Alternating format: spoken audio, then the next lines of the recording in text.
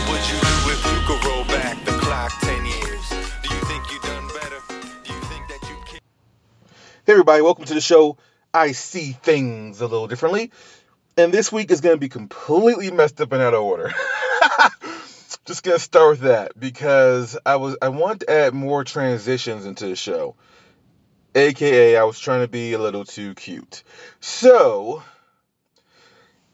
this segment was supposed to be all AEW, and then I was supposed to do like news and notes, talk about Raw, and then talk about NXT and SmackDown by itself in different portions, just to switch things up. It's completely out of order because I usually write my notes in order, and this week the notes were completely out of order, and I actually didn't watch Raw until after I watched NXT and AEW. So it just, excuse the out of orderness. It's fine. You guys will be fine. But anyways, let's start with the news and notes now. Then we'll get straight into AEW. I'm going to talk about one thing on AEW Dynamite, and then I'm talking about all Full Gear. So if you have not seen it yet, which by the time you hear this is going to be Monday, you should have at least heard about it by now. That's kind of your fault. I'm not doing a spoiler alert. Be better at watching stuff on time or getting your news on time. So anyways, news and notes first. Kylie Rae has officially retired from wrestling, and she's taking a break from social media. I do hope she's okay. I know she's a talent. I know Booker T trained her or helped train her. I've not trained her fully. I know she was in his school of reality of wrestling in Houston. It seems to be something mental health wise. So just keep thoughts and prayers and good thoughts for her. I do know a lot of people have asked me, hey, why do you think Impact hasn't said anything?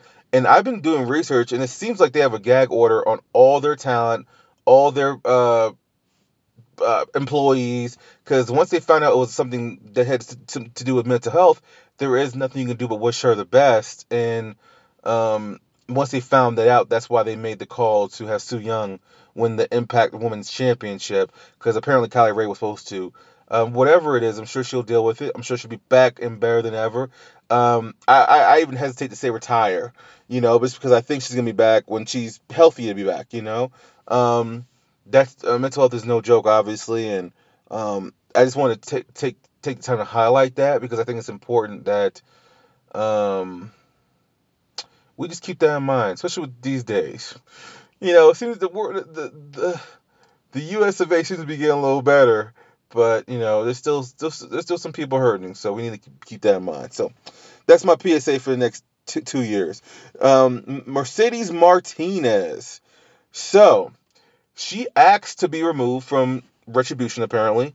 And apparently all of Retribution have signed new deals. So before she signed anything, she said, hey, I would like to be removed, which they obliged. And they apparently were going to fill her spot with another woman, but they haven't figured out who that will be. Where's Chelsea Green at? Didn't Chelsea Green tweet like 2 weeks ago she hasn't wrestled since May 27th? I know at one point she caught COVID. But I think that was like in the summertime. We are now in November. I think when she caught COVID, it was like June or September. September, listen to me. June or July, excuse me. So I don't know what's up with her. But first of all, let me take that back. I don't want to put anybody else in this group because this group is dead in the water. But my point is, if you're not doing anything with her, well, I'm assuming she's getting paid. So, but I know she wants to wrestle. I know she has a sad face about it. And I thought they really had plans for her, And someone said, hey, she's dating Matt Cardona, a.k.a. Zack Ryder's that thing. I was like, well, no, they were dating when she was in WWE. The same way Shawn Spears, Ty Dillinger, 10-10-10, he was dating Peyton Royce when they started dating when they were in WWE. How you hell think they met? So they could date who the fuck they want. No, I don't think it has anything to do with it. I honestly don't think they have anything for her. Once the Robert Stone thing happened, I was still confused by that, how she dumped him and then somehow he was on TV more than her. So it's something deeper than that. But she says she's healthy and ready to go. But apparently these Retribution guys, and including Ali, have all signed new deals, which you have to assume there's 5-year deals. Mercedes Martinez just reminds me so much of the female Kota Ibushi. It seems like it's so hard to lock her down to anything. She's very protective, and once again, I can. She's always spoken her mind. She asked for her release from AEW as well. Like she was in that very first All Out. She was in the Battle Royal, and she got eliminated. You could hear everybody boo tremendously, or whatever. And it was shocking. Like 2 months later, when she asked to be released. Now seeing what the women's division is right now, AEW, is she wrong? I have more about that later when we talk about the AEW Women's Championship match. Um, I don't know, but she seems like the female Kota Ibushi, where you just can't lock her down, and I just don't know what to say to that. That's frustrating because she's supposed to be back on NXT, but if they don't have anything for Chelsea Green, I don't think they can have anything for Mercedes Martinez. She feuded with Rhea Ripley. She lost the same way Raquel Gonzalez lost. Like, you could put Mercedes Martinez versus Raquel Gonzalez, but I'm assuming they at this point, who knows? They may just because once again, it's a difference in a 2-hour show with NXT now. They might just wait till next year to do something with her. I can assume, especially since NXT has no involvement in Survivor Series, which and I know some people were really upset about that, but I think I mean they just had an outbreak at the PC, and why would you mingle and mix? Remember, mingling and mixing and not following the rules, these COVID rules, is what got Roman Reigns to leave the first time. You think he has like 5 kids at home, gorgeous wife, and he has like I have health issues to where if I catch COVID, it could take me out seriously. So like I understand where he's coming from. I guarantee if they were to commingle with those, he would probably leave again as the world champion during the best stories of his career. One of the best stories, excuse me. No, I think that's why he did. So, whatever. Speaking of Kota Ibushi, Jay White has defeated Kota Ibushi for his G1 Climax briefcase. He just won it, 2-3 weeks ago? And Jay White is now the owner of it, which means he's the #1 contender for the Intercontinental, New Japan, obviously, Championship in the IWGP Championship, World Heavyweight Championship. What this means, I have no clue.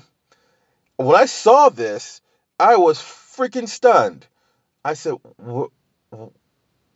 and Jay White of all people, I was really surprised. I'm sure they know where they're going with this. It might end up being like a triple threat match. I don't think they should do a triple threat match for 2 matches. Or what might end up happening is the current champion, who is has the Intercontinental Championship and the IWGP Heavyweight title, he might have to defend them against separate people on separate nights, which then might lead to the separation of those belts. Because I mean, they've been double champions. What Evil had, I think ever since January of this year, right? If I'm wrong, someone tell me. But I believe the Intercontinental and Heavyweight Championship in New Japan have been pretty much combined since January. I have no clue where this story is going, but when I saw it, I started looking into it, and I was like, all right, you have my attention. I mean, what are you going to do with it now? I have no clue, but I'm all in. So, that's interesting. MLW, for you MLW fans, I have to admit, the last time I watched MLW was when they did the War Games, which was some years ago now. I don't really know what's going on there, but they have announced that November, I'm looking it up, I had written down some other notes, but I believe November 18th or 17th or whatever, they're doing their restart, and currently the names that I saw that are set to be there are Leo Rush, who said he retired from wrestling, he's in, TJP, Marshall, looking at my notes, my handwriting's terrible, I'm so sorry. Oh yeah, I knew I saw the name. I was like, I know this name. How come? Because my handwriting is terrible. Marshall Von Erich, Hammerstone, Selena De La Rente, Davey Boy Smith Jr. So far, those are names that are set for the MLW. Excuse me. I'm just thinking about MLB because Dodgers just won the World Championship. But MLW restart. So just so you guys know, look that up. I mean, they've already said the date. That date's wrong. I said I had actually my notes have been all over the place this week. Next week I will be more prepared. It's been one of those weeks. Let's just say that it's been one of those weeks. This I want to say before then we'll get into AEW. Because I just think it's hilarious. So, WWE had an issue this week where a picture of their banned people or things showed up that can't be on the Thunderdome screen, right? Listen to these names. Some of them are surprises, but listen to these names. AEW, Impact Wrestling, New Japan Pro Wrestling, Enzo Amore. That is hilarious. Cody Rhodes, Brandy Rhodes, Marty Scurll, The Young Bucks, Chris Benoit, CM Punk, Jim Cornette. When I saw Jim Cornette, I couldn't stop. I was literally laughing my ass off. Like, I was like, Jim Cornette? Like, it's just so random. Alberto El Patron. That's not random at all. Ryback. That's not random either. Ashley Mazzaro. Superstar. Billy Graham. Vicky Guerrero. Maybe she really is banned. She said once she started working with AEW, or once she made the appearance, like WWE won't deal with her anymore, which is interesting. Flag of Hong Kong, Chinese flag of the PRC, flag of Tibet. That is hilarious. Because when I first saw this, right, I immediately said to myself, I was like, all right, they had the picture up, but the picture was blurred. So I was kind of like, all right, I can't see everything. God bless whoever had the high-def camera to see everything. But the reason why I find this even more hilarious is once the Young Bucks saw this, the Young Bucks are the ultimate trolls in the wrestling business. They are the ultimate troll. While Jim Cornette is like the old man, hey kids, get off my lawn. The Young Bucks are very much the trolls of professional wrestling. They put images on T-shirts and it had the band picture of them up, and they're selling it as merchandise. Why not? I just think that's freaking hilarious that they would do that. But some last few news and notes. WWE did drop the trademark for Cody Rhodes, so Cody Rhodes does have his name. But Cody Rhodes, in return, this was like even more quiet. I don't know how many people noticed it, but Cody Rhodes dropped some trademarks himself, so I think he probably cut a deal with them. You give me my name back, and you can have the trademarks of Slamboree and Invisible Line. And the Invisible line is about, how in WWE, have you noticed when the baby faces and the faces or the heels are like arguing and one's in the ring and one's on stage? There's apparently an unwritten rule in WWE, Vince McMahon's rule, where you're supposed to stay in your spot. You never leave there, no matter how unrealistic that is. You stay in your position until it's time for you to, air quotes, fight. I'm doing air quotes. You guys can't see that. But I think that's how he got Cody Rhodes back, which obviously it's way more important than getting all this WCW trademark. Like, we all know Cody's trying to get everything his father had, right? But once again, I don't think that's going to happen. Not because I think Vince McMahon wants to keep anything. I could see him being petty like that because we all know they are petty in WWE. But Triple H is such a historian, and Triple H loves WCW. He does. He's the one who brought back War Games. Like, originally, if it was up to Triple H, he would have brought back War Games at the 2002 Survivor Series. But Vince McMahon overruled him because Vince McMahon not like the concept. So that's how the Elimination Chamber got created. And so that's how we ended up getting the Elimination Chamber, which to me was a great creation. It's still a good match. And the fact that I just know wood in here made my head. But I still love the fact that they only have it once a year. If they have it once a year. We haven't seen it this year at all. Now, a big part of that's because of COVID. But I don't remember the last time we had an Elimination Chamber match. I'm trying to think. Last time we had one wasn't it when Daniel Bryan won and it was during Kofi Mania? Wasn't it like right before WrestleMania 35? I think that's the last time we had an Elimination Chamber match. Yeah, well, that's almost 2 years ago now. I like that to me they still feel special. Even if I'm completely wrong, right? I'm completely wrong. We had one this year because Shayna Baszler dominated in it, even though we didn't need to have. Yeah, so we had one this year, but and the women's was trash. See, I blocked out my memory. See how I do? Damn, I wish I would have remembered. Damn it. Anyways, so, but they still feel special to me. Like this year's, like the women's was trash because it wasn't even needed because we knew Shayna Baszler was gonna win. She was dominant. First of all, Shayna Baszler should have won the Royal Rumble, but they used the Royal Rumble for a way to get Charlotte Flair to say, "Hey, I'm challenging the NXT champion," and that way they can say, "Hey, they can challenge whatever champion they want to challenge." Blah blah blah. So, anyways, so I'm assuming it was kind of a trade because we all know Cody's been he's always in contact with Triple H. Like Triple H called Cody to tell Cody, "Hey, I'm using War Games, just so you know. I'm bringing War Games back, and this is what I'm doing with it." I don't think he was asking for permission. I think no, he has to have that. Dusty was a huge part of NXT, a huge part of FCW, huge. A lot of those, ask any of those guys, Bailey, Paige, Roman. Even though Roman only had like 3 matches and he was sent to the main roster with the Shield, Seth Rollins, Dean, John Moxley, they all say how crucial and how important Dusty Rhodes was. So obviously I think Triple H has that respect for Cody. I'm pretty sure Cody's most likely everyone who's gonna have issues with the company right now, it's gonna be with Vince McMahon.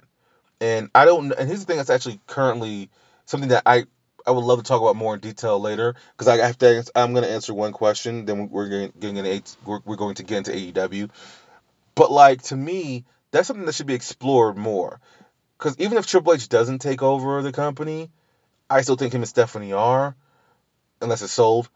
But once Triple H is in that position, who then cleans up the mess for Triple H and Stephanie? Because obviously Triple H and Stephanie still have heat with a bunch of people, right? However, Triple H, now that he's in a position of power and can bring people in, I think he's probably learned, even though he's always been a master salesman, I think he's learned the art of, hey, I might need to eat some crow to bring this person in because it's just good for business. Like what he did with Ultimate Warrior. I don't believe for 1 second he felt it was an honor to wrestle Ultimate Warrior in a 5-second match where the guy does his finish by way of WrestleMania 12. I'll never forget this. I was a huge Triple H fan. I've always hated the Warrior. I was sitting there watching WrestleMania 12. I think it was like it wasn't the first pay-per-view that I saw like live, but it was one of the first, right? And I remember seeing Triple H. I was like, oh, I was a huge Triple H fan. I love the attitude, whatever. And he comes in, kicks some pedigrees, and just gets up and just completely destroys him. And Triple H said, I know, and once again, it's political. It's political. It's all BS, So once again, he's put away some stuff. Like he even brought back Goldberg, and him and Goldberg hated each other. You know what I'm saying? Goldberg still hates Scott Hall. Scott Hall hates him too. But yeah, I do wonder. Yeah, I might do a whole show on that. Just do a separate show where I analyze that and just do some notes and do some research. I may do that. Right now I have some more time than usual. Work is slow, but work is work. But I mean, it's like I think about these things, and I watch a lot of documentaries, not just wrestling documentaries. I watch a ton of documentaries on crime and whatever, and I just haven't seen anything in wrestling documentaries like that. Like who cleans up the mess once Triple H takes over, or even if, let's say, if Disney owns WWE, but they put Triple H as their face, because Vince McMahon is technically the face of the company, right? And they put Triple H as the face. Like who cleans up his mess? Because him and Stephanie are together. They're one. So you hate one, you hate the other. That's another reason why I don't think I'll ever see CM Punk back. Because that's where the heat is. It isn't with Vince. We all know Vince is crazy, and Vince doesn't have the same cojones as far as the creative cojones anymore. But he doesn't like Triple H. And hell, CM Punk, as I record this, is on Saturday night, hours before Joe Biden was elected the president. Linda McMahon tweets out, "Hey, this isn't fair, blah blah blah." CM Punk retweets her. Isn't that how it works? It's a retweet or retweets her, whatever. I don't tweet, but he tweets her with a picture of him from Money in the Bank, and where he kisses Vince McMahon before he goes into the crowd. But he photoshopped a picture of Joe Biden doing it to Trump. Oh my God, he's never getting back in the WWE. Like he deserves a Hall of Fame nod, obviously. And no matter what anyone says, people need to remember, even though people think WWE is the only Hall of Fame, that's not even a legit Hall of Fame yet. When I say that legit, I mean like I've never heard of people turning down the Hall of Fame because the contract you have to sign has you off the road for three months. That's a moneymaker. We know it. There's still a Pro Wrestling Hall of Fame that people get in all the time. Macho Man Randy Savage got into the Pro Wrestling Hall of Fame before the WWE Hall of Fame. Now, once again, I'm sure it's a huge payday. I believe it's reported that Bruno Sammartino got $1 million to go into the Hall of Fame. Now, he wanted to go in because Triple H had been talking to him. Apparently, Triple H had been talking to him for years. Apparently, he said, hey, just watch the product. We've changed, blah, blah, blah. And Triple H politicking him. But they paid him $1 million to go into the Hall of Fame. To me, that's not a legit Hall of Fame. I've never heard people, like, you don't hear people in the baseball. If Barry Bonds gets accepted to the Hall of Fame, he's not going to say, well, I got to do this thing. Nah, they're going to take the Hall of Fame nod. It's an honor. The fact that Honky Tonk Man turned it down as much as he did, other people have turned it down. There's a reason, you know? So at the end of the day, we have to stop. We have to get out of this mindset that, like, there's only one Hall of Fame. There is a Pro Wrestling Hall of Fame. And matter of fact, if I remember, I could write down the time, the history, and all this other stuff. I'm sure nothing happened this year because of COVID, but I mean, I'm pretty sure next year things will be back up and running, like not normal, but as normal as they can be. And I could give you guys some names of who's in there. I know Demolition's in there already. You know what I'm saying? Like this, so it's not just it's not the only Hall of Fame. There's other people that recognize it, and so that's where else in my room. Jeez, that's pretty loud. Um, Anyways, so yeah, we need to remember that. And I don't even know how I got on that tangent, but anyways, before we get into AEW, and I keep saying that I know, but this is the last thing I promise.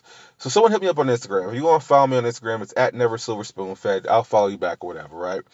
Someone hit me up in the DMs. They know I'm a collector. Like, hey, are you ever going to do a show on collecting? And I would love to. And I've asked a couple of collectors to come on. The problem is the two collectors I've asked so far, and it was literally just two, they both only speak Spanish. So, and I don't speak Espanol. And I'm assuming most of my listeners aren't listening, they're not all Spanish. They speak both, they're bilingual. So that's the issue I'm having. If you know people that collect and they're real collectors and not just investors, like they actually collect for their own stuff, I'm more than willing to have people. I would love to talk about what their collection is, how they got into it. I would love to talk more about that, And he did ask me an interesting question. He said, and his name is Darmith, Darmeth _94.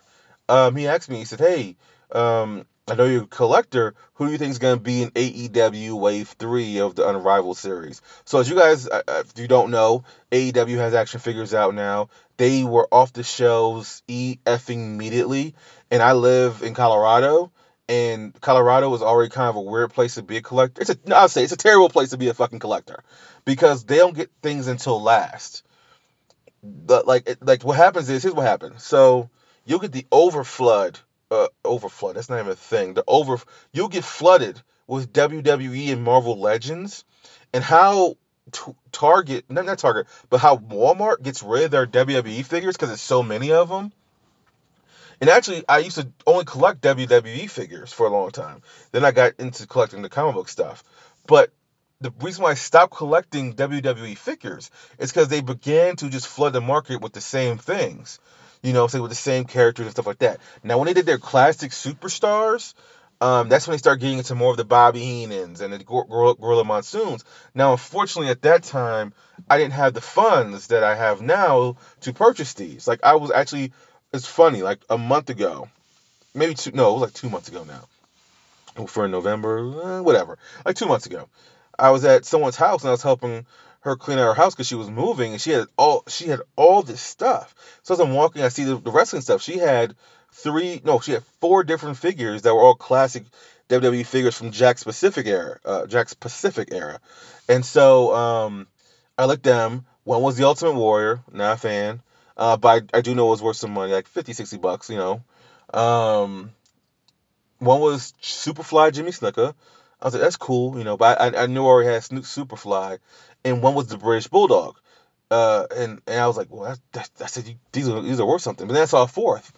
And I told her immediately, once I saw it, I said, oh, I'm taking that. I'll buy that from you immediately. You know what I'm saying? Because she was selling all of her stuff. She ended up giving it to me, which was pretty cool. It was an old school Gorilla Monsoon with the headset. I've never owned a Gorilla Monsoon. It's currently on my wall. I'm super excited because I just got my first Bobby the Brain Heenan. I knew they came out with Bobby Brain Heenan before, but like I said, I couldn't afford it at the time. But now I have one. So having those two in my collection is pretty cool. But no, in Wave 1, first of all, it was late shipping. I don't know what happened, but it was already late shipping all over. And anyone who knows, if you're a collector, you know this. If you don't, you won't know this. But here's how it works. So a collector, with collections, the East Coast gets it first. And I used to live in the East Coast, so I know it because they just flood the East Coast. So you never have an issue actually getting it. No matter how much they go off the shelves, they're restocking the East Coast. Then it goes to the South. Then it goes to the West Coast. And then right in the middle where I am, that's when we get it. But we get it last. And when we get it, it's never a lot. Because there are a lot of peg warmers. And peg warmers are like characters that just stay on the shelf all the time. That's why you see, if you go to stores now, like walk into your local Target or local Walmart, I guarantee you'll see a WWE Elite or regular AJ Styles, Roman Reigns, or let me think of another one.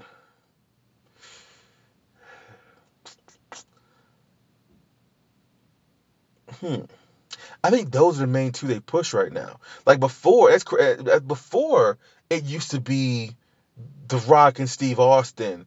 Those were the two they pushed all the time to the point where I'm like, I don't need it. Like I don't need another. I don't want to. I'm not that type of collector that collects like the same thing over and over. Now if it's a huge difference, then yeah, like if it's a Captain America with a broken shield, sure. But if it's like 10 different Captain Americas that look the same, why? But I'm trying to think of another one that I see all the time. I know for sure it's so many AJ Styles on the shelf.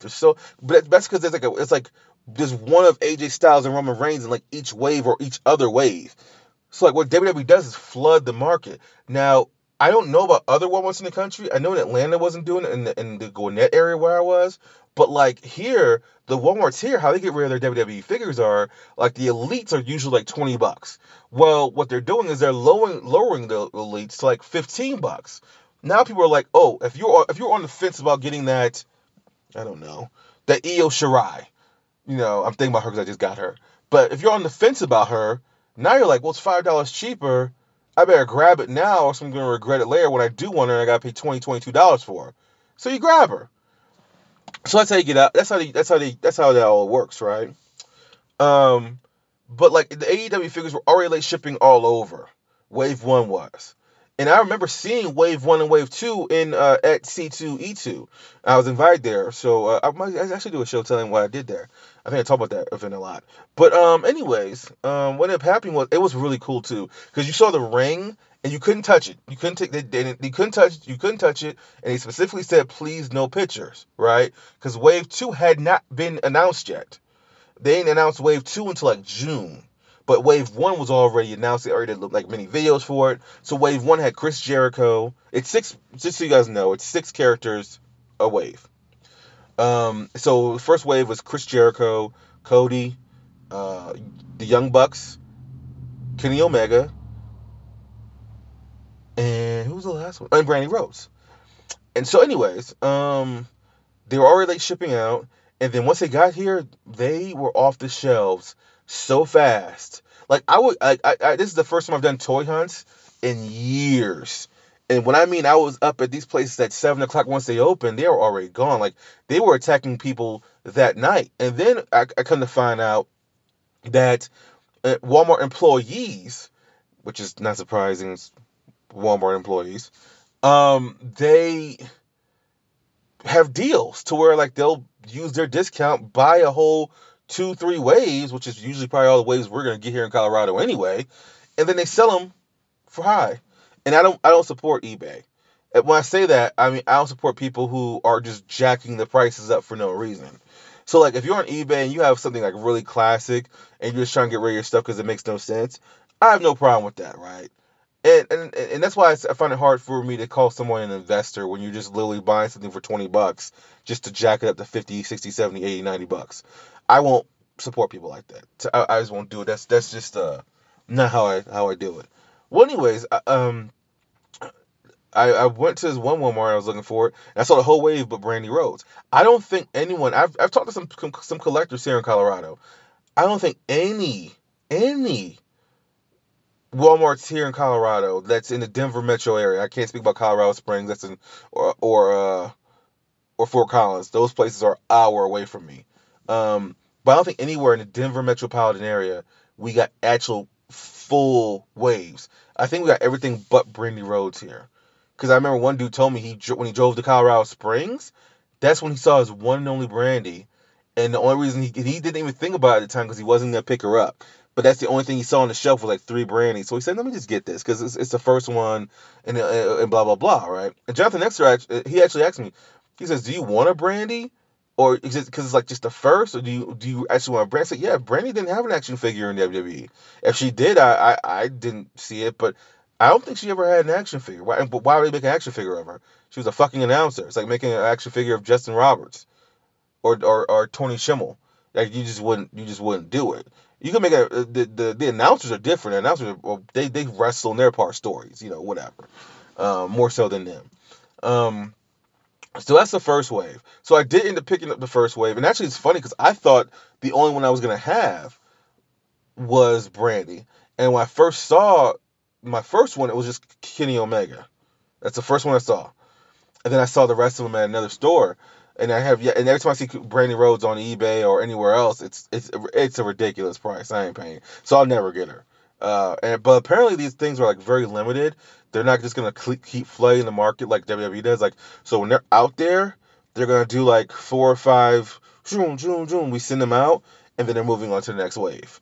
And then I guess by the time they get to like wave 8, 9, or 10, they'll start redoing certain characters with different outfits because they'll have to update the characters obviously.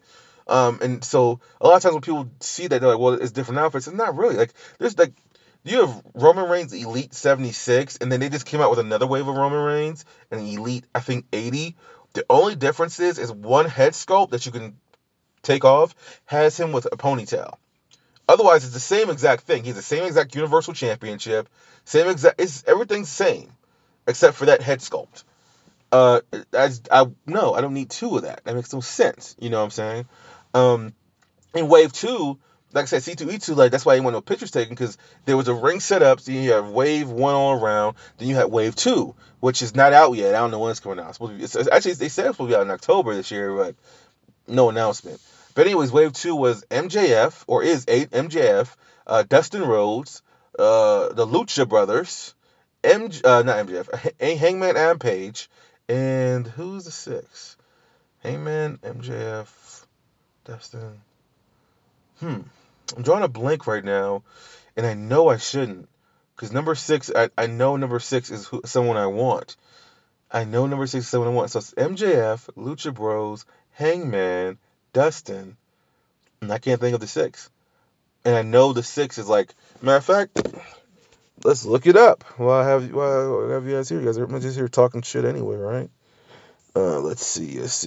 AEW action figures.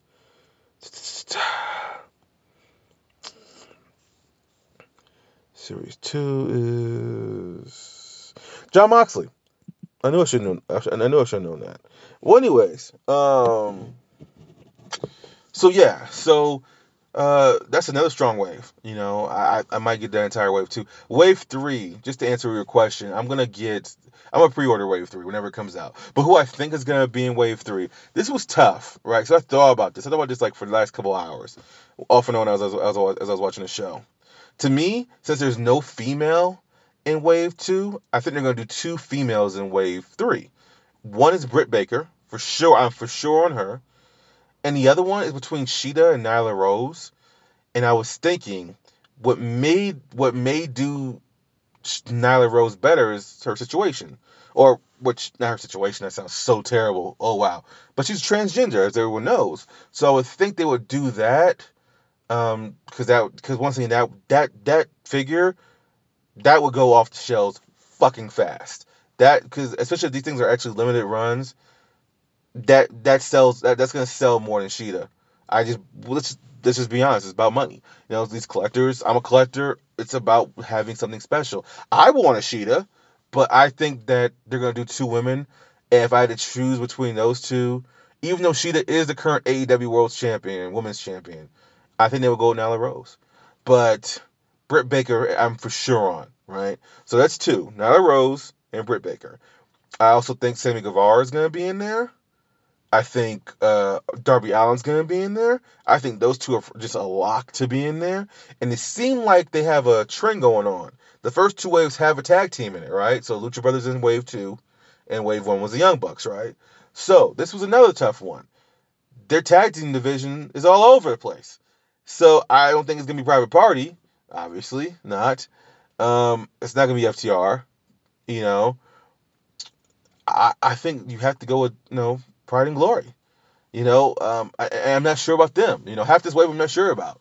Because it seems like that's what they're gonna do is like, and since you don't have a woman in the second one, I think you're gonna do two women. So I think Pride and Glory are gonna get it. I just can't think of any other tag team. You could do the Best Friends maybe, but I just think, to me, if you put the Best Friends out there, which I think they'll probably come in like wave 4 or something, then people are gonna want Orange Cassidy with them. And Orange Cassidy's way too freaking popular to not put an action figure. And so that's why I was really, like, stuck. But to me, I just had to go with Pride and Glory. So I think they're going to have Orange Cassidy and the Best Friends in the same wave. So that's why I think they're going to be saved for, like, wave 4 or something, which will probably be around this time next year. And I think that's half your wave for next year, too. But I definitely think they're gonna get their due. But since they already have this theme of tag teams, I think that's where they're gonna go. And then wave 4 can also have someone like Jake Hager, who. And here's the thing, Jake Hager's not gonna sell a lot, in my opinion. I don't think he's not very popular. But the reason why Jon Moxley will sell is because people want a Moxley, not a Dean Ambrose, not a Lunatic Fringe. And plus, Dean Ambrose comes with the AEW World Championship. Now, they do have another figure, a Chris Jericho figure called with the little bit of bubbly figure that comes with the AEW World title. But that Jon Moxley looks pretty badass. Their figures are really good. Their articulation is really good. But anyways, to me, that answers your question. Wave 3. I'm really confident about half of them. The other half I'm really not. But my guesses are Nyla Rose, Britt Baker, Pride and Glory, Sammy Guevara, Darby Allin. Now, let's officially get to AEW Full Gear. That happened, as I record this, went off the air like maybe an hour or two ago. But I did write down some notes. I'm not gonna go into a blow by blow of everything. I'm just gonna give you my thoughts on the match, and we're gonna move on from there. All right, let's go. So, Sammy Guevara versus Matt Hardy in the Elite Deletion match, which was filmed at the Hardy compound. Matt Hardy won after a chair shot. This was all kinds of crazy. They brought back Gregory Helms, but he was in the Hurricane outfit. Obviously, they can't use Hurricane. That's trademarked. He was trying to help Matt Hardy out. Gangrel then beat up Helms, and he was trying to help out Sammy Guevara. Gangrel, of all people. How random is that? Then Pride and Glory, speaking of Pride and Glory, they show up. They try to stop the party. They beat up Matt Hardy for a little bit. And then Private Party, speaking of Private Party, they show up to kind of counteract everything. And after Hardy wins, he tells Private Party to throw away the trash. They throw Sammy Guevara in this trash can, and Senor Benjamin drives off as Rebby plays the piano slowly to Sammy Guevara's demise. Look here, this was fun, always over the top, but I'm not gonna lie to you, I don't want to see another freaking cinematic match or anything near it until, when's the next presidential election? Whenever that is I'm over these. I like them, but I don't like them this much. As a matter of fact, I'm actually working on a top 10 best of the year, top 10 worst of the year, which will be two separate shows. They will be on two separate shows, but they're going to be on the show. Um, yeah, like I said, this was fun. This was fun, but I think we need to move past it because I think we've worn it out, unfortunately. But I was surprised Guevara didn't get the win. Once again, it is at the Hardy compound, so you are in his world, air quotes. I'm doing air quotes. You guys can't see that. Um, so it makes sense. But Guevara needs to start winning. Guevara is really good, and Guevara's already been a bump machine all year long. I think it's time for him to pick up a couple wins. And look here, after what happened in the TNT title match, I would put him in there, but I think that number one contendership already has a claim on it, and we'll get to that in a second. Uh, the buy-in show had Sarah Deeb defending the NWA Women's Championship against Allison Kay. Sarah Deeb won by submission. After the match, Thunder Rosa makes an appearance and she confronts her. She says she wants her NWA Championship back, and so it looks like we're gonna have a rematch between those two. I'm looking forward to that. I don't think Thunder Rosa is gonna win it back yet. I think she's like fighting, doing some. I think she's like 2 or 3 more fights on her MMA contract, so I think she's like currently preparing to knock those out. Um, so I think Sarah Deeb's gonna hold on for a little bit longer. But this wasn't bad. This was fun opener as far as like buying stuff. The real opener was Kenny Omega versus Hangman Adam Page. They start with a bang, and I guess my prediction was right. Looks like Kenny Omega is heading to Revolution to get his shot at his first ever shot, I think, right? At the AEW World Heavyweight Championship. This was a fun match. This is a good match. I don't know what you do with Adam Page from here.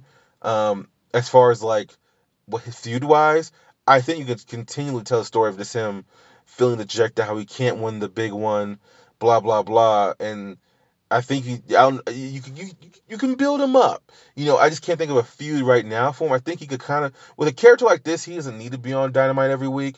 You kind of do skits with him, and I don't mean skits like corny skits. I mean like him kind of just like walking around with a beer in his hand, like he does usually, but like kind of like you get him just like walking through scenes. You know what I'm saying? Like he wrestles every now and then, but really you don't need him on there. Once again, you can have him in deep thought and just kind of try to figure out his own next move. So we know Omega's path, and obviously, well, they didn't announce the match at Revolution. I'm assuming it's gonna be built up to Revolution, because I'm assuming you're gonna have Omega, who is obviously one of the heads of the company, and obviously the person that people are clamoring for. He's been very selfless, so selfless. Now he's winning that world championship. I would have to assume that they're going to want that on a huge stage, and they're going to want you to pay to see it. So that's my next guess as far as I'm concerned.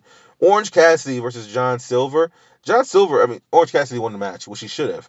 But Silver from the Dark Order, he there's something about him. He's not your normal Dark Order guy. Like I saw him on I didn't watch the show, but I saw he is actually on A Shot of Brandy, which is Brandy Rhodes' YouTube show. He's a funny guy. I think there's a lot more for him. I don't know what else for him, but I know there's more for him than the Dark Order. He's pretty entertaining. Sheeta versus Nyla Rose. To me, this was the weakest match in the card, but it wasn't a bad match. I like the story they told. I especially like the story they told after. Sheeta retains her AEW Women's Championship, so she's on to the next challenger.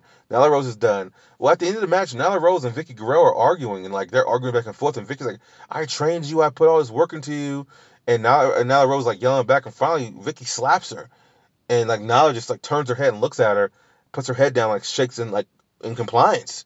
I was like, "Oh, all right. I wonder where this is going." And honestly, the only person I could think of that's gonna take that championship off Sheeta, and I would have to assume it's gonna be Britt Baker.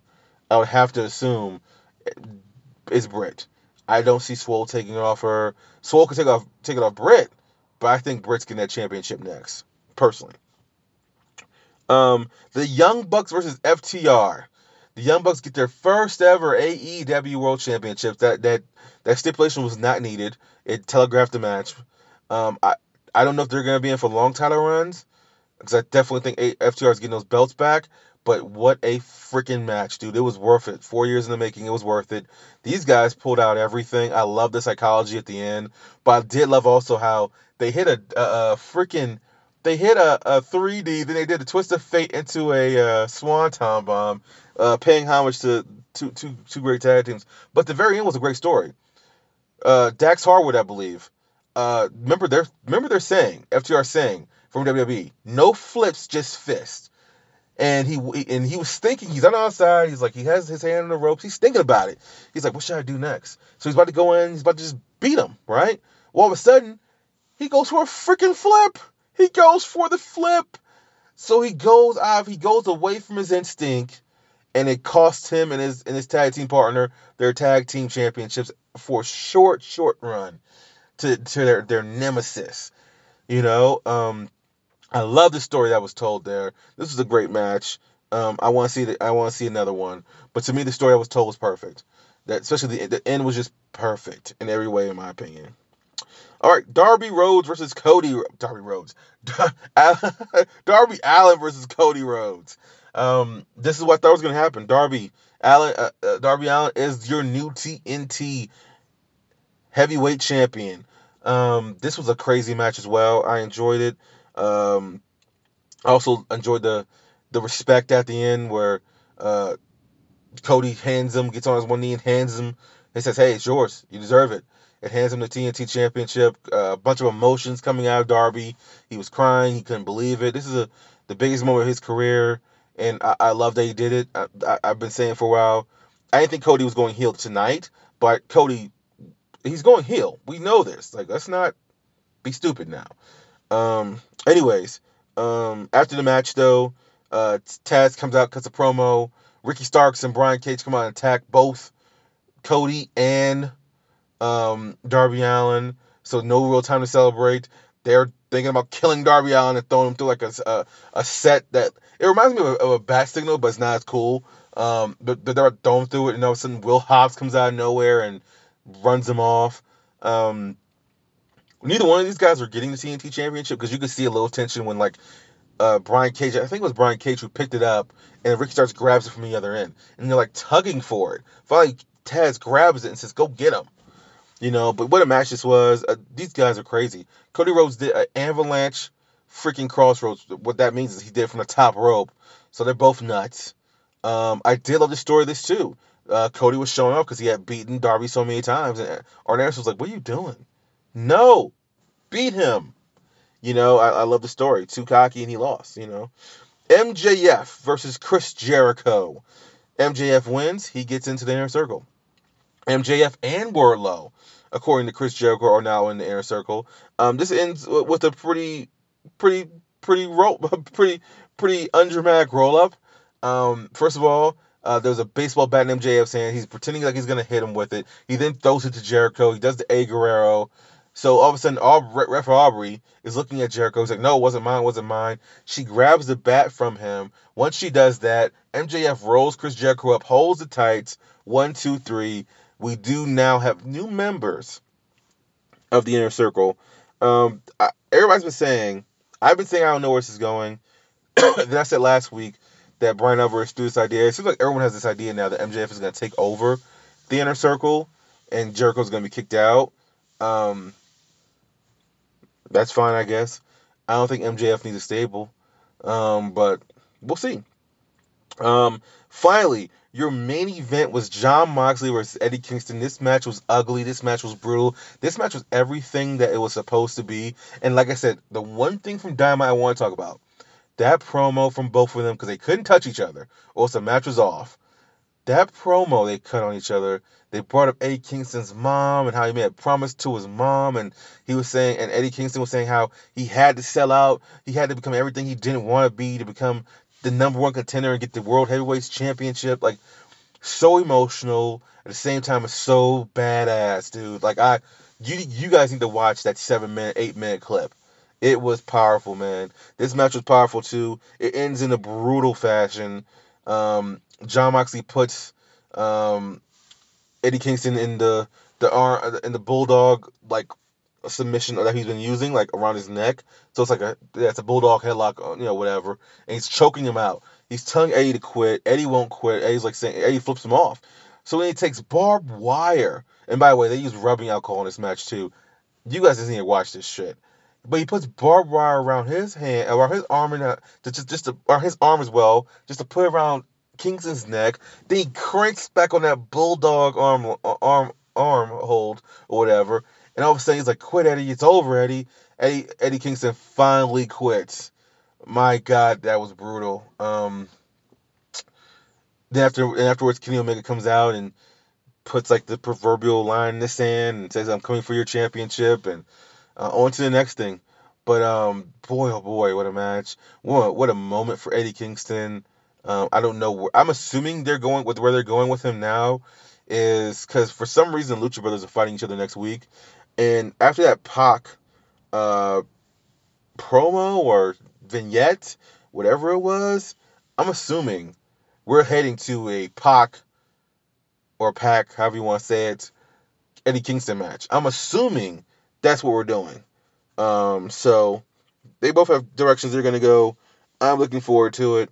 This was a good night. Like I said, the weakest thing was Shida versus Nyla Rose, but it wasn't bad. To me, this was an A show for sure. So, anyways, that is the AEW Full Gear review, the notes on it, all that good stuff. The rest of the show is still to come. As I said, this is out of order, so it's a little messed up, but whatever. Anyways, y'all have a good night, and I will see you at the end of this DJ Scratch. All right, let's get some WWE. We've gotten AEW out the way. Let's get to some Raw notes. Let's get the trash out the way first. Elias and Jeff Hardy had a guitar on a pole match. Jeff Hardy, I think he won. I don't know. I honestly didn't care. The only reason I wrote this down is just to tell you how much I didn't care and how much I thought this was stupid. I think this whole feud is stupid, though. And once again, it's been a while since I've done a show, obviously, right? Now we're like, 13, 14 episodes in. And I forgot how much of a slog Raw is to get through sometimes. But that's why I found myself kind of watching the entire thing the last couple weeks. I was like, this just isn't enjoyable. And that's why this match happened, because it's just time filler. The 20-minute promos aren't going to work, obviously, all the time. And that's why SmackDown's in such a better position, man. That's why they just are. It's just, it has to be. They're never going back down to 2 hours. I just don't see that happening. But stuff like that shouldn't be on this show. Even then, right? So let's go with that. What else you have on here? To me, I really did enjoy the back and forth between the New Day and the Hurt Business. It's clear the Hurt Business are taking those tag team titles away from the New Day. Now, I'm curious because they do have a history of switching world titles before Survivor Series the last few years. I don't see them changing any world title this year. I'm assuming they're going to change these tag team titles, so we're going to see the Hurt Business versus the Street Profits. I'm assuming, even though I would love to see the New Day versus Street Profits, I think that'd be a great match. I just don't. I assumed the New Day were, when they got the belts, I assumed they were transitional champions to get them to somebody else. And this kind of makes sense, I do find it funny. I don't know if anyone else has noticed this. Outside of Retribution, have you noticed the Hurt Business has beef with only black people? That's it. Maybe I'm wrong, but anyways, the 24/7 stuff was ridiculous. I did like how R-Truth was playing this up. He's a great he's a great wrestler already. I'm a huge R-Truth fan. Anyone that knows me knows that. I was never a fan of the 24/7 stuff. To me, you can't recapture the magic of that 24/7 hardcore title stuff from the 2000s with Crash Holly. R-Truth is good. He's good at what he does. You know what I'm saying? There's been some decent moments, like when Kane was Mayor Kane and he won the 24/7 title, and as he grabs the belt, he runs away. I still got it. This was fine too. He lays down for Bobby Lashley, and Bobby's like, get up. It was a quick match, but I mean, like I said, I never personally enjoyed it. But anyways, you have that stuff that happened. Matter of fact, I'm not even gonna get through all the stuff that I don't like. But anyway, Strowman is the fourth man on Team Raw. Defeated Keith Lee and Sheamus in the triple threat match. Ricochet was standing up for Otis. I think here's a problem, right, that I have with this whole thing. And Raw's going to be all over the place. You're not going to hear much excitement that I talk about from Raw. SmackDown, you'll hear some more excitement. However, though, right, I just don't understand when you don't have anything.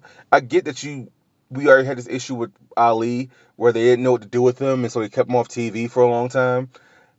I don't want to see Ricochet off of TV, but I also don't want to see him doing stuff like this. Like he beat not Otis, Tucker in like 20 seconds. Tucker has a new look and this big bad heel thing. I don't know what this came from, or it doesn't make any. Once again, this whole thing doesn't make any sense. And sometimes I think they're like, well, we just need to fill time, so we'll do this. But 2 minutes is not a lot of time on a 3-hour show. But I don't know. To me, just Raw can be frustrating to get through. That's why I don't envy these podcasters who have like subscription services and they have to watch Raw every 3 hour or every Monday to get through to. No, there's no one subscribes to this. I mean, people subscribe and follow, but I mean, like, no one's paying me to do this, So like, it's like one of those things where, like, when you have those monthly services, like, you have to do this because so many people don't. So you're gonna get the bare minimum of Raw from me. But there was some decent stuff on this show. Like, no, let's continue with the bad. Well, I found this interesting. I don't know why, but I think I'm trying to be optimistic for Ali's sake because I really, really, really, really, really, really, really like Ali. Um, when they came in, Retribution came in after the Ricochet and Tucker match, and they were beating up Ricochet. And Ricochet said, "Why are you doing this?" And Ali said something to the effect of, "No sin can go unpunished," or whatever. Right? It's not an exact quote. I find it interesting. So now they're targeting Ricochet after Hurt Business ran them off. Um, but I want to know what that means. And are they gonna like beat him up to the point where then they end up recruiting him? Um, I don't know. Um, but I think I find that interesting only because I really wanna. Dude, I'm sniffing the hopium. I am so high off the hopium only because I like Ali so much. I don't want to see him done dirty, even though I just don't think this thing has much hope.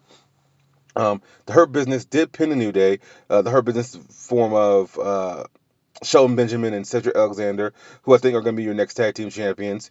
I do wonder though if or when the Hurt Business win the tag team championships, will they then do the Freebird rule themselves? Will then that make? I don't think I'll make Bobby Lashley a champion because they did a champion, but they did the same thing in NXT. Adam Cole was like a Northwest champion or NXT champ, but when the Red Dragon, Kyle O'Reilly and Bobby Fish won, and Bobby Fish got hurt, they put Roderick Strong in there. I don't know if that counted as a reign for Bobby Fish as well though. I don't think that was ever said anything. I think he was injured, so I don't think it mattered. But anyways, the stuff I did enjoy. Let's get to the stuff I did enjoy. I just had to say this stuff to get out of the way because that was just all stuff was weird.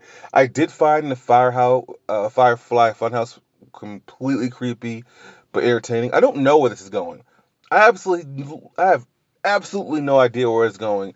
I'm assuming it's going to Randy Orton the WWE Championship. But like the whole stuff with Alexa Bliss and Fiend, I have no clue. I'm super curious to see what's happening, but I don't know. Um, it's clear they're coming for Randy Orton, but I wonder who has a better chance of. Because are you gonna put yourself if you're WWE, right? Are you gonna put yourself in a position again to where you can't? Because the Fiend should barely lose, right? Bray Wyatt has already lost a feud to Randy Orton, essentially. So, are you gonna have him lose again? Like, I just don't know where it's leading, especially if the rumors are true. Now, all this can change if Edge can't make it back to WrestleMania on time, because I think he even came out a few weeks ago and said his recovery was coming along slowly. So, if he can't come back, that may be the plan. And you don't need the Fiend to win the Royal Rumble. You really don't. The Fiend doesn't need to be in the Royal Rumble, in my opinion. You can put the Fiend in the Elimination Chamber or something, and he can win that way. Um, Someone like a Big E would need the Royal Rumble. He would need that moment to boom. And it's reported that the WWE, no matter what, they don't care how many fans. They at least want to have fans come back for the Royal Rumble. Not before then, but at least for the Royal Rumble. And to me, it's very few times I listen to commentary now, and I finally understand what people are saying. The piped in noise is so phony and ridiculous. Um, it made me turn the mute button back on with authority. Um, but anyways, I don't know where this is going with Alexa Bliss. I don't know if anyone can turn her back to herself or if she even wants to go back to the old Alexa Bliss. But I'm interested. This was pretty freaky stuff. I suggest you watch it. I can't really even do it justice. I think WWE has a clip of it on YouTube. It's 3 minutes. It's fine. I think it's fine. Drew McIntyre, he stopped the Miz from cashing in, and after that, they had to have a handicap match, and with Miz and Morrison versus Drew McIntyre. Drew beat him. To me, I love this Drew McIntyre actually more than the champion Drew McIntyre. Um, Only because to me he was so strong, and I still like Drew McIntyre when he was champion. Don't get me wrong, but like now that he's lost it, you see that fight, and I think the reason why I like it so much is because we see so seldomly, and this is not the talent's fault in my opinion. They're obviously doing what they're told to do, but we so seldomly see somebody lose that championship and they care. You have Kevin Owens when he lost his Universal title. He said, "Well, I can get my rematch anytime I can." I don't think he's ever gotten that rematch. After what happened on SmackDown, I guess he is, right? Um, Kofi Kingston. Like, they just don't mention it ever again. And so I'm just kind of like, I never know what to fully say about, um, I never know what to say about it just because it's kind of, for me, it's just kind of weird. It's kind of just like, uh, like I would think you're the highest of the high. Everyone always talk about how much money you make as the world champion. Blah blah blah blah blah blah blah. And then you don't care about that.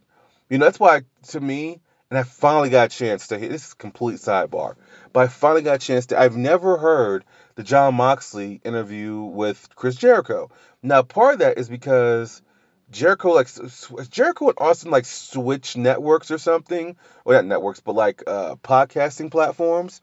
Because when I used to listen to them, they were on Podcast One, and I remember once I started hitting the road more, their stuff would drop on YouTube, so I would listen to their stuff on YouTube. But then I guess copyright infringement happened or whatever, so that stuff was pulled off YouTube. Then when I went to Podcast One, they had no new shows. Now I didn't actually know Steve Austin took a hiatus from his podcast until it had to be like 6 months into the hiatus or however long it was. It was at three. It was at least 3 to 4 months. And so another podcaster told me, "Hey, yeah, Austin was on break." I was like, "Okay, cool. No worries. I'll find some other stuff." But I already caught up with him. It was more Jericho's podcast. Who I cherry picked more Jericho's podcast because he has more of a eclectic guest list that I personally don't necessarily enjoy all the time because he's a rock star. So like he has people who he really wants on, and Austin does too. Austin's more of he's a rock and roll head, but he's also more of a sports guy in my opinion. So anyways,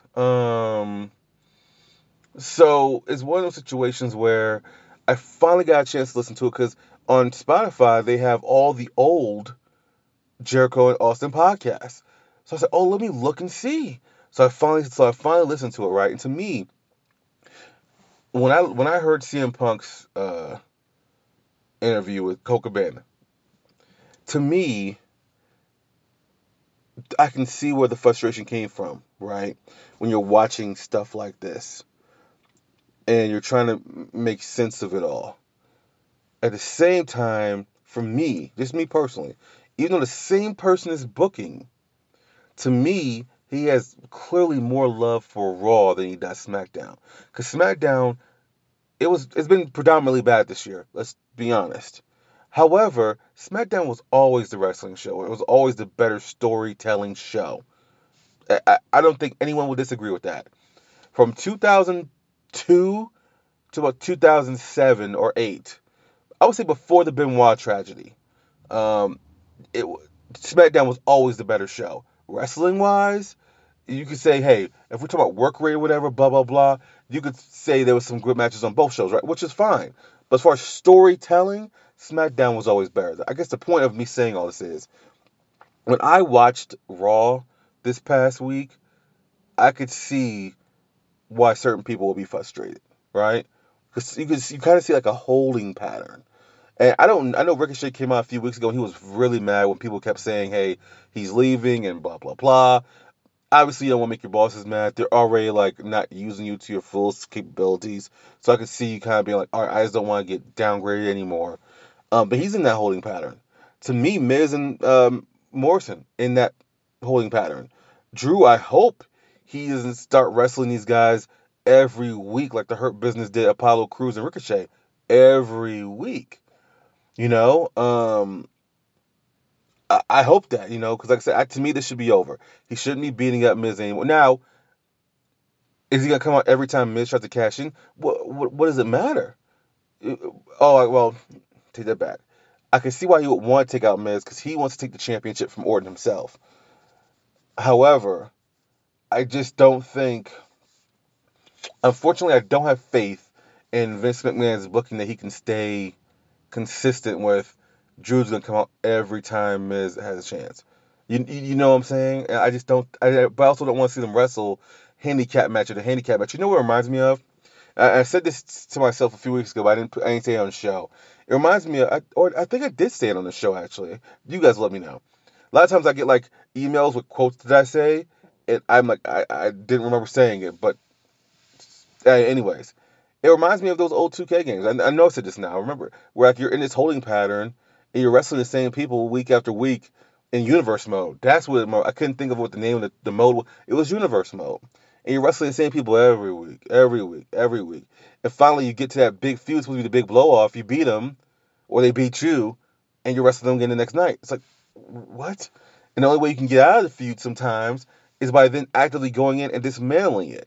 To me, I don't want this to happen to Drew McIntyre because I think I really like his story arc. I like his anger. I like his obsession now. The same way Randy Orton was obsessed with getting that championship off of Drew, he is now obsessed with getting that championship away from him. So that's why I'm looking really forward to this, and I don't want it to be just one big holding pattern. So, but that once again, that's just me. I know sometimes other people enjoy some stuff, but to me, overall, Raw was a very forgettable show. I was all over the place in that. But I'm gonna split this up. So I'm gonna try something new. I'm gonna try to break it down so that way you have like this Raw part and you get this SmackDown part, and that way it's not so bunched in together. If that makes any sense.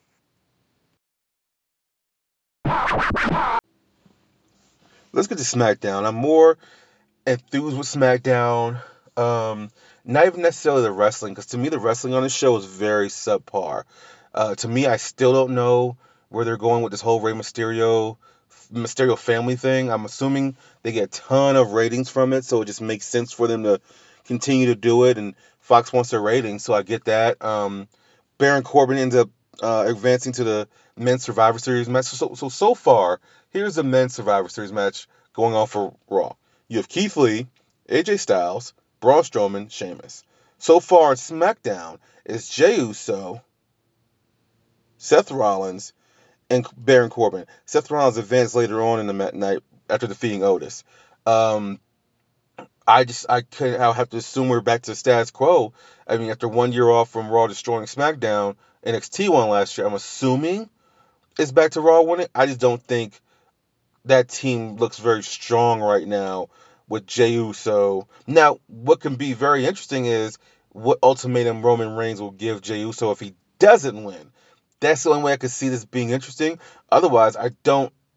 And look here, I just did a top 5 on the dumbest ones to be eliminated. I am personally assuming this is gonna be something. I'm assuming Keith Lee and Braun Strowman are gonna take each other out.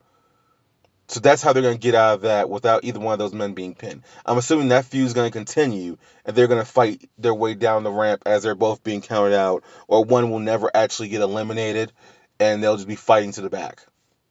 Whatever. I'm assuming that's how SmackDown is going to win, or if they can win. Um, Even though technically Jey Uso's been on a roll. He beat Kevin Owens on SmackDown, not clean, but he beat Daniel Bryan clean. He beat AJ Styles clean a few weeks ago. So he's been on somewhat of a winning streak, you know. But I guess we're all thinking the same thing about the Mysterio thing, is that Aaliyah's just gonna turn heel and her, Murphy, and Rollins will be in the group. I'm assuming that. Otherwise, I don't know what we're doing here. It seems like this, once again, never-ending feud, never-ending feud, never-ending feud. And so it's that holding pattern I was just talking about. So this I didn't really enjoy that much, but I did love the Roman Reigns stuff. Once again, to me, the best stuff on the show. It was very tame this time. Like, to me, you have Jey Uso just getting it from all sides. And to me, the realism in this storyline, I maybe because I can relate to it, right? The one thing I can see is when you're down and out, I think everybody can relate to it. So when you're down and out, right, you have everybody cracking jokes. Like Kevin Owens cracks a joke, and it's a bad joke he cracked, but I don't think he meant any harm, right? But once again, when you're down and you don't need anyone kicking you, then you have Kayla Braxton. Kayla, of all people. You know, once again, now you could say she's disappointed in Jay because she knows Jay and all that stuff, but like Kayla was like letting Jay have it, you know, and during the interview, just throwing all sorts of shade. I'm gonna start calling that bitch Slim Shady. She was just throwing it all around, you know. And then Paul Heyman interrupts the interview and says, "You need permission to do this," you know. And so then he takes him to Roman Reigns' office or whatever, or locker room, excuse me. And like he has Jay way outside for him. You know, then Roman Reigns comes out and said, "What are you trying to do? You trying to tell your story? Like, what's going on? And why are you talking to Kevin Owens and you gonna let him disrespect us? Blah blah blah." And like he's like giving it to him. He's giving it to him in a calm way, like, and the way he was wording it. If you listen to the way Roman Reigns worded everything, Roman Reigns was like, "He's disrespecting you first, then me." He didn't put himself first. It's like the normal heel thing. I'm doing air quotes. You guys can't see me. Would be to be like, "Hey, he's disrespecting me because I'm the head of the table." He was like, "Nah, man, he's disrespecting you. And I don't like that he's disrespecting you because that hurts me. Then he's disrespecting me in our bloodline." Just the way he's wording it is so smooth. You could be manipulated into stuff like this because, you know, you don't want to lose your family. Like, to me, this storyline is so relatable on so many levels. And to me, the best part though was for all the jokes they had with Paul Heyman. Like Caleb Braxton said, "Looks like Paul Heyman has a better seat in the table at the family than you do," which was just, oh man. You know, Kevin Owens said, "I guess shouldn't Paul Heyman be getting Roman Reigns coffee?" Just certain, just like burns, man. And like, it was funny because I loved how Roman didn't even look at Paul. He said, "Did you know about this? You were around to handle things, so I don't have to handle them." Like, to me, and the only thing Paul could say was, "I understand." I was like, to me, that's powerful because he's not even looking at him, and he's just like, you know, you know why I brought you back. You know, you need to handle this. And the thing is also, it's like I said, that Jay Kiss line. My only fear is what I might do to somebody. That's Reigns' situation right now. So once again, the wrestling on the show was subpar. Like, Banks and Bayley had an all right match, but to me, you go from a Hell in a Cell match where they have all the toys and all the gimmickry. Gimmickry, I just made that word up. And I'm gonna say gimmicks, but I said gimmickry. But you have all those toys to just a regular match. But like, I got the implications of the match is that Bayley can't go past one title reign. We all know that. But I think we already knew Bayley just had a record breaking, you know, title hold with that championship. So we all knew she wasn't getting it back. So I think that's kind of what, you know, kind of, for me, the match was subpar. But I don't think these two can have a bad match. Just a subpar match or whatever. But after the match, Carmella attacks Sasha, so it looks like she's her first contender. But I think we already know where this is going. No one's taking that championship from Sasha until WrestleMania when Bianca Belair does. I think we all know that, you know, Carmella's just a filter, a holder, a placeholder. You know, whatever. Ruby Riott did advance to the Women's Survivor Series match. Um, I'm thinking personally, there's no way they're gonna have Nia Jackson and Shayna Baszler lose. I just don't think they're gonna lose. So honestly, I have really no interest in the Women's Survivor Series matches because I don't think Nia and Shayna are losing. I think they're gonna keep those tag team titles, and then once they lose them, they might feud for a month. And I'm personally assuming at WrestleMania, Shayna's taking that championship from Asuka. I just don't see anyone beating Asuka until Shayna does. Because Shayna's gonna be a year behind, but she's gonna go to WrestleMania and win that championship. That's just my opinion, But I still think the most compelling stuff is the Roman Reigns stuff because I think the story is so relatable and it speaks for itself to just family and just your place in the family and how some people aren't satisfied with it, so they go find their own family. They go make up their own new family. So that's just my opinion on that, though. But like I said, Raw's gonna be a slog to get through. I'm not gonna watch a whole nother 3 hours of Raw again. The formula I had before, where I cherry picked what I watched, was just fine. I just somehow I found myself, and I think because I was trying to get out of the headspace of the election and all this other stuff, which is why I listened to or not listened to it, why I watched. I was about to choke there. Sorry, guys. But which is why I watched all three hours of Raw. Just to get my mind on something different. But yeah, that won't happen again though. But anyways, let's get to some NXT, and we're gonna call it a show this week. NXT was very entertaining. I thought it was more entertaining than AEW. But obviously the promos of the week, nothing that they had on NXT promo wise could touch that Eddie Kingston, John Moxley stuff. But we already talked about that. I did enjoy the show though. Io Shirai called out Ripley, and Ripley accepted, and Ripley pretty much just said, "Hey, you never beat me. You never beat me one-on-one for that championship. Technically Io Shirai won a triple threat match. She did pin Rhea Ripley because they did protect Charlotte, but they never had that one-on-one match. I'm interested to see how this is gonna go. I think personally, since Io didn't lose that belt at Halloween Havoc, I don't think she's losing to Rhea. I'm assuming Rhea is going to eventually go up to the main roster. They need the women up there, but I think Io's going to win that.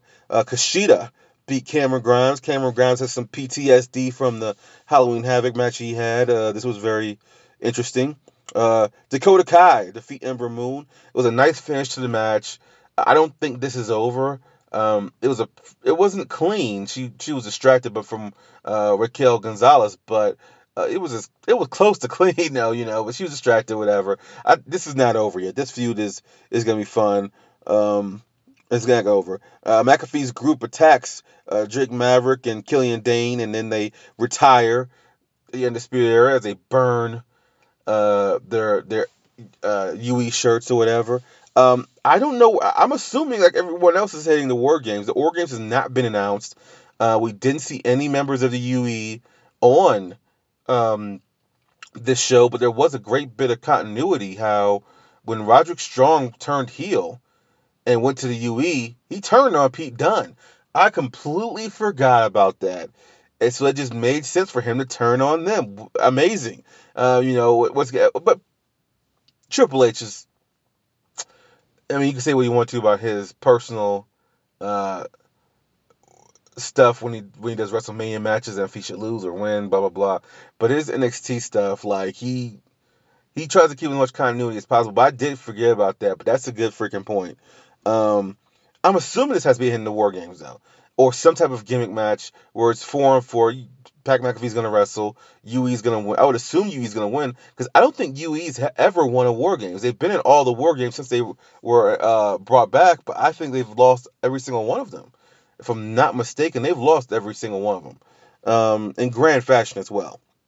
Shotzi Blackheart called out Toni Storm, and then she promptly loses to her, but of course it was distraction. Because Candice LeRae said we're even because you cost me the women's title, so she ran over her tank. Shotzi Blackheart was distraught over this, and I forgot them. Something told me to write this down. I remember watching Shotzi on the indie scene. That tank means something to her. It's actually a legit it means something legit to her. I can't remember what exactly it was though, but I can't remember what it was. Dang. If I remember, I'll say it next week. But I remember it has some real. It's not just a gimmick. It's like legit meaning to it. So obviously it wasn't the one she always has. I'm assuming they bought another one and they gimmicked it or whatever. Blah blah blah. But anyways, Xia Li challenges, like she got another mysterious note, and I'm assuming she owes somebody some freaking money or something, or someone in her family's kidnapped, because she immediately tells William Regal, I need to call out Raquel Gonzalez, and he's like, you sure you want to do that? She's like, yeah. She's gonna get slaughtered. She's gonna get absolutely slaughtered next week. So I don't know what this is. I'm assuming it has something to do with her family, and someone's blackmailing somebody in her family. I'm assuming it's something deep like that. Anyways, Johnny Gargano had a. By the way, there was that person in that Scream outfit. She was in the car with Candice LeRae when she ran her with the Shotzi Blackheart's tank over, and then there's a skit with Johnny Gargano where he has the person in the Scream. I was watching a bunch of shows this week. Everyone kept saying we don't know who it is. Indy Hartwell. I mean, it doesn't have to be her under it right now. I mean, somebody else might be playing that role. Like, she might just be off TV, like, no, whatever, at catering or whatever. But, like, I'm assuming when the big reveal happens, it's Indy Hartwell, because she's the only one that's been helping him out. So I don't get where the confusion is. Maybe I was looking all over. I thought Meltzer or Keller reported something. I didn't see anything, but I don't know why people don't think. I mean, I don't know. I'm confused. Maybe I'm too invested in this storyline, and I'm enjoying Johnny Gargano and Candice LeRae too much. I don't know, but I just don't think it will be anyone else that helps them, because she's proven that she's bought them a big flat screen TV, and she's helped Johnny Gargano or the person in scary mask uniform. I don't know, but like, I just would think they had enough continuity skills to think about something that happened 2 years ago with Roderick Strong and Pete Dunne. They can't think something they did 3 weeks ago. I'm trying to figure out where that rumor came from, where it was Austin Theory. No, it's Indy Hartwell. There's no way it's not Indy Hartwell. Whenever they do the big reveal, and I'm assuming it's gonna be in some type of big pay-per-view. I'm assuming Shotzi's gonna do it. He's gonna unveil whoever this is under this mask, and a scary movie mask, and I'm assuming it'll be her. Anyways, Johnny Gargano says he's gonna get past the stigma that he can't get past his first challenger, and he's gonna have a championship match next week. That has a worthy opponent. To me, this reeks DX from '97, when Triple H and Shawn Michaels are pitted against one another for the European Championship, and Shawn Michaels just laid down. I'm assuming whoever they have is just gonna lay down. And that's how he's going to get past his first challenger. I can see him holding that belt for a little while. Even if it's like the next TakeOver, which I'm assuming, not this next one, which will be War Games, which hasn't been announced, but not this one, but the next one, like January. I can see him keeping it till then, or maybe even until WrestleMania weekend. There's going to be fans back by then, a ton of fans, and I know things have gotten worse with the C word, but I'm believing it's going to be better by then, and they're going to have fans back. Let's just be honest. They're going to have fans. And people are going to go to the show. Even with things being worse than they've ever been, people were at the AEW show. So that's an outdoor venue, I know, but whatever. Anyways, Timothy Thatcher got beaten down by Austin Gray, who was his last opponent on Thatch Can segment. He got beat down by him, so that's obviously leading to a feud between those two. And finally, Tommaso Ciampa defeated Velveteen Dream. Oh, sorry about that, guys. This was pretty decisive, and I don't know what you do with Dream. Dream is his stock. Boy, oh boy, has it fallen. I was really I thought he was going to beat Adam Cole for that NXT Championship, and to be honest with you, if he didn't have the controversy that's surrounding about him, I would have put the belt on him instead of Keith Lee, and had Keith Lee beat him, even though we know how Keith Lee's run. I don't know. It's his stock has fallen, and a lot of that, in my opinion, has been him. It has been. I can't fault anyone for saying that.